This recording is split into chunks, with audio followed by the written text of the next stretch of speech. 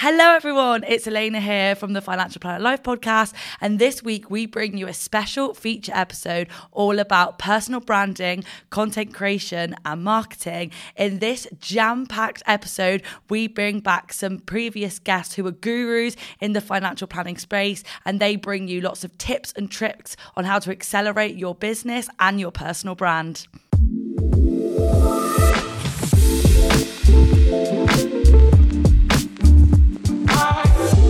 But I also measure, like when I make a phone call to somebody, Pete, and someone goes, Sam, I know who you are.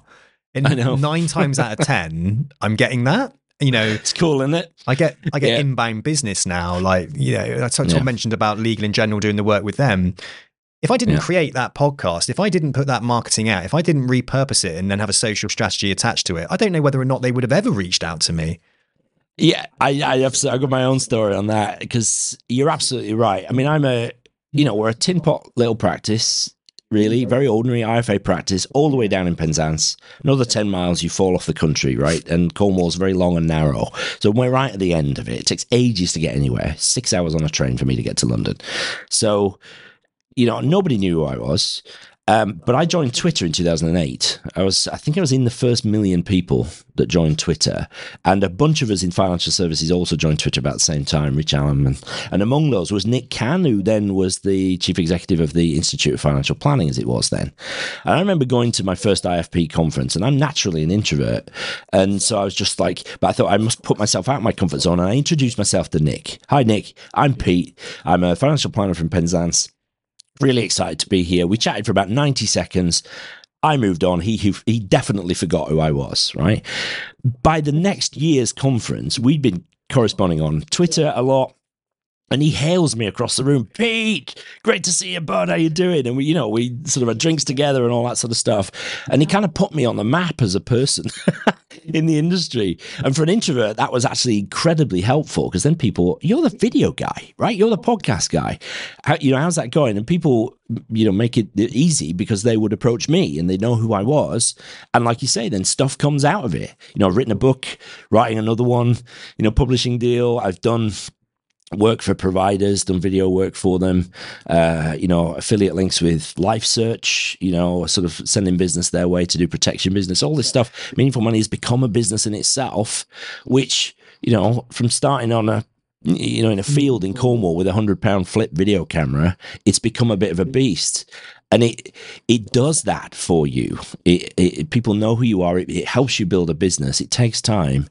But for me, it's helped me more than anything to distill my thinking on a range of subjects. Yeah. Because if you're going to put content out week after week after week, you kind of refine what you do. It's like any advisor worth their salt will eventually come up with ways of explaining certain things that really hit home with most clients. It's just little sort of statements or comments that we might say, ways of explaining things. And doing a podcast, doing a YouTube channel does that as well. And so you just learn. It helps you distill your thinking, which makes you, I think, a better thinker. And that's what I've really enjoyed getting out of it. Right, brilliant. Listen, you alluded to the fact that you absolutely love marketing, right? You as well, like media, marketing, presenting, all those typical types of things. Now, Nicola, you got your YouTube channel, podcasting. You're always on podcasts. You're on Mine Today, right? You're always presenting. You're always out there doing it. Just tell us a little bit about why you feel like you have to do that. Is it personal brand? Is it to drive the brand awareness of your company? And what is typically like the return on investment on something like that for you? Yeah, so I feel that we need to do it because for all the reasons you've just mentioned, Sam, I think it's great for brand awareness, but it's more so about when we look at our target market, we're targeting certainly a lot of the online stuff. So the YouTube channel is mainly geared towards attracting mortgage clients. Now, first-time buyers are our, target market. What's the typical age of a first-time buyer is 25 to 35. We know this. Where are most 25 to 35-year-olds? They are online. They are Googling things. What they're not doing is looking through, that's how they find their information. They're on Instagram. They're on YouTube. They're the main platforms. So if I know that, why wouldn't I be on those platforms is the point. So that's a large part of it. It's where our target market is. But I also do thoroughly enjoy it. Good. You enjoy doing it. So for you, it ticks that, again, that intrinsic box about being innovative, enjoying going back to that sort of degree that you did, that desire when you were younger to also get into presenting, media, etc. Yeah, I'm the same. You know, when I got into doing this sort of thing, I found it really nerve-wracking. I found it quite difficult to do. And the thing that I had to do really was just to keep on going. So every week I was consistent with my podcast every week. And I started just by doing one thing, which is a podcast every week. And if you look back over my podcast, you can see the evolution about how better and better and better it's got, to the point now where I'm sat in a studio, you know, doing the podcasts. So I think when someone looks on the outside at someone like me or you, right, they'll see, wow, they've got it all together. Why should I even bother starting? Because it's too competitive. What would be your tip for just saying that if someone's listening to this right now, they want to do some personal brand stuff, they want to get on Instagram, TikTok, LinkedIn, they want to be that person, what do you think your tip would be to them just to get started? It would be to just start, just do it. Yeah. Exactly what you've said, Sam. I still do have access. It's not visible on my YouTube channel anymore because I don't like it. I hate it, actually, my very first video. But if I was to go back and watch it, I remember it very clearly. You know, I'm sat there looking really scared, like you can just barely hear me. I'm like, hi, I'm Nicola. Do you know what I mean? It's just not the person that I am today. And that video was only 4 years ago. It wasn't that long ago. So again, it's a case of you have to accept that the first time you do it, it's not going to be perfect. You know, the first time you saw a mortgage client, you were not perfect. You're not going to just wake up out of bed one day and be the finished article. That's just not how life works. Where I'm seeing financial planning firms that are now investing heavily in their branding. They're investing heavily in their marketing. And this is where I see a huge opportunity. You look at the likes of the financial coaches that are out there, building followings, building influence, right? If I was a financial planner and I had a financial planning firm, I would be aiming to build within the rules of financial promotions. I would be aiming to build that following, that influence. You know, working with top level influencers to use my product to say how fantastic their financial well-being is, because New World Group technology has made it so easy for me to reach out and get questions answered. That's the space, I believe, that as a financial planner, if they want to be the best in the future, need to get into. The ability to give advice like you guys are doing. You're creating a simplified subscription process that's accessible to the wider audience, not a super duper niche. That will still be there and people will still be able to do the super duper niche stuff because not everybody wants to go down an AI route or whatever, you know, they won't want to do it. But having that connection to those individuals that are influential and can be advocates of your product, which is good financial planning, financial plans. I think that's the future as well. And it's an area that firms should invest in heavily, is brand and is the positioning of that brand within the right culture, subcultures of individuals. And one of the things you said there is this consistency with things. So if you took 5 accountants every single day and reached out to 5 different accountants in a personalized message every single day, right? That's 25 a week. That's 100 a month. Now, do you reach out to 100 accountants a month? Have you got time to reach out to 5 a day? Yeah. Right. There you go. There's your bit. That's the bit that people lack, is that they think if I don't get an instant response straight away, therefore it's not worth my time. You have to build the habit of outreach.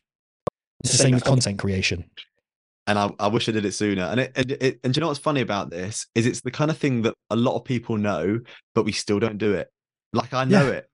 Because last year I said, wow, I wish I'd really been focusing on more accountants. You get to the end of the year and I still hadn't messaged any accountants about it. I spoke to a few because they came up through clients. But this year, that is going to be a focus of mine. Keep it simple. That's why, because the idea you have in your head of what you're going to do is so overwhelming, you don't do it. The only way you build a habit is to make it simple. If you want to go running every day, you go to bed with your shorts on and your vest on, and you put your shoes by the side of the bed. And you don't go to the gym. Good book. Yeah, you don't go to the gym to run on a running machine. You put your shoes on, you walk out the door, and you run.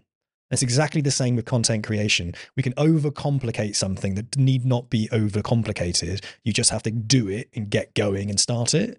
And as you've read with Atomic Habits, for example, it's like one of my favorite ever books, you know, life is a series of habits, to make it bloody easy, and also start stacking them. So if you're doing things with accountants where you're adding them to your LinkedIn, well, then you send a message.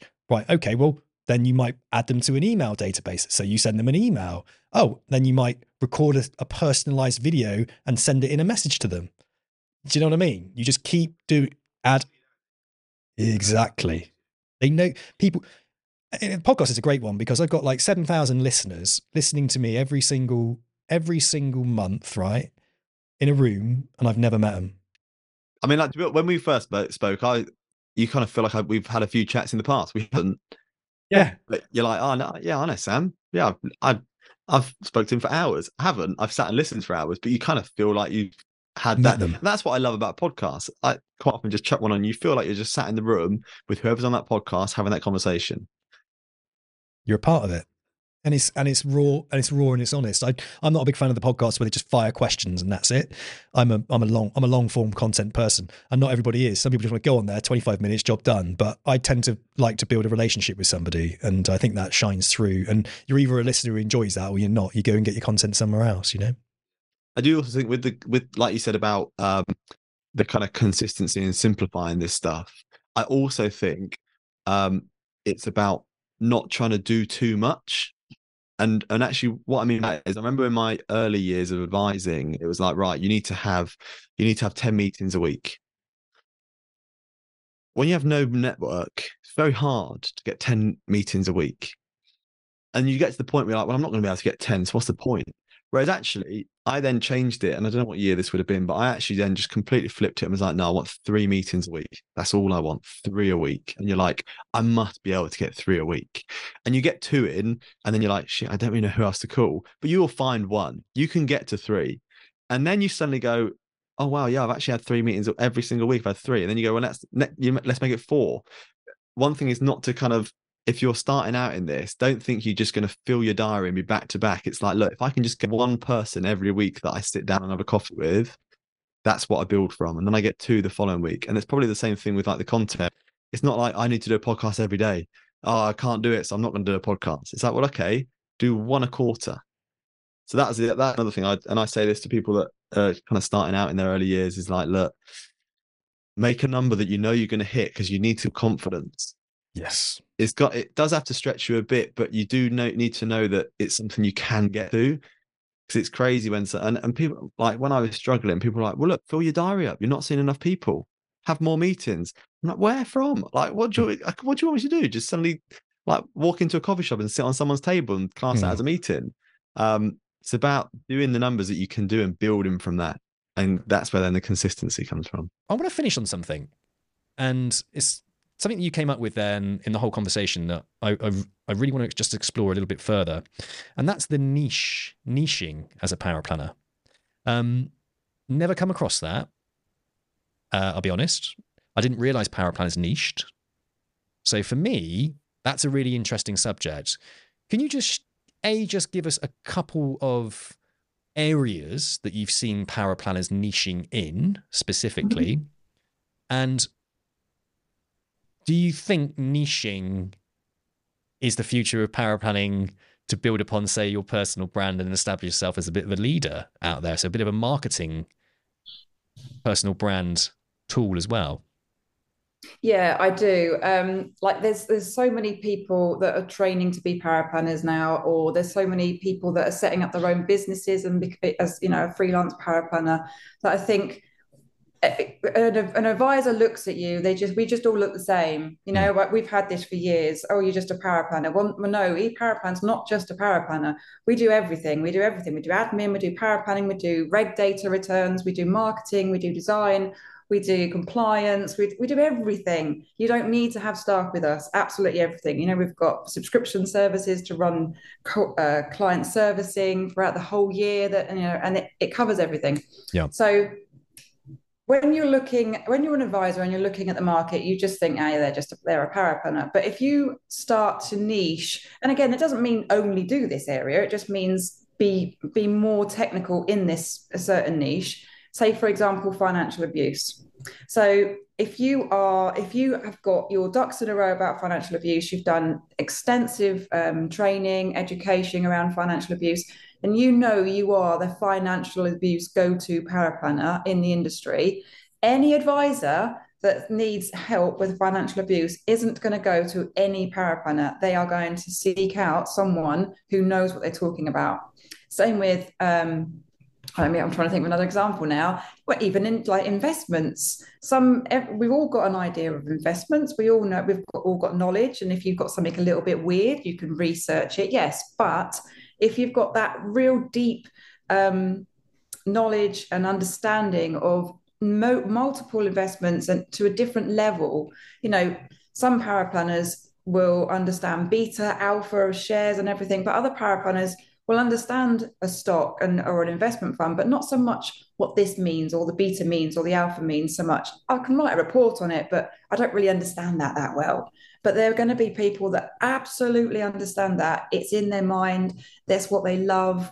They love that part of their role. And again, if you're advertising as being the technical go-to for that area and an advisor's looking and they go, oh, I need that, they're going to come to that paraplanner for that area.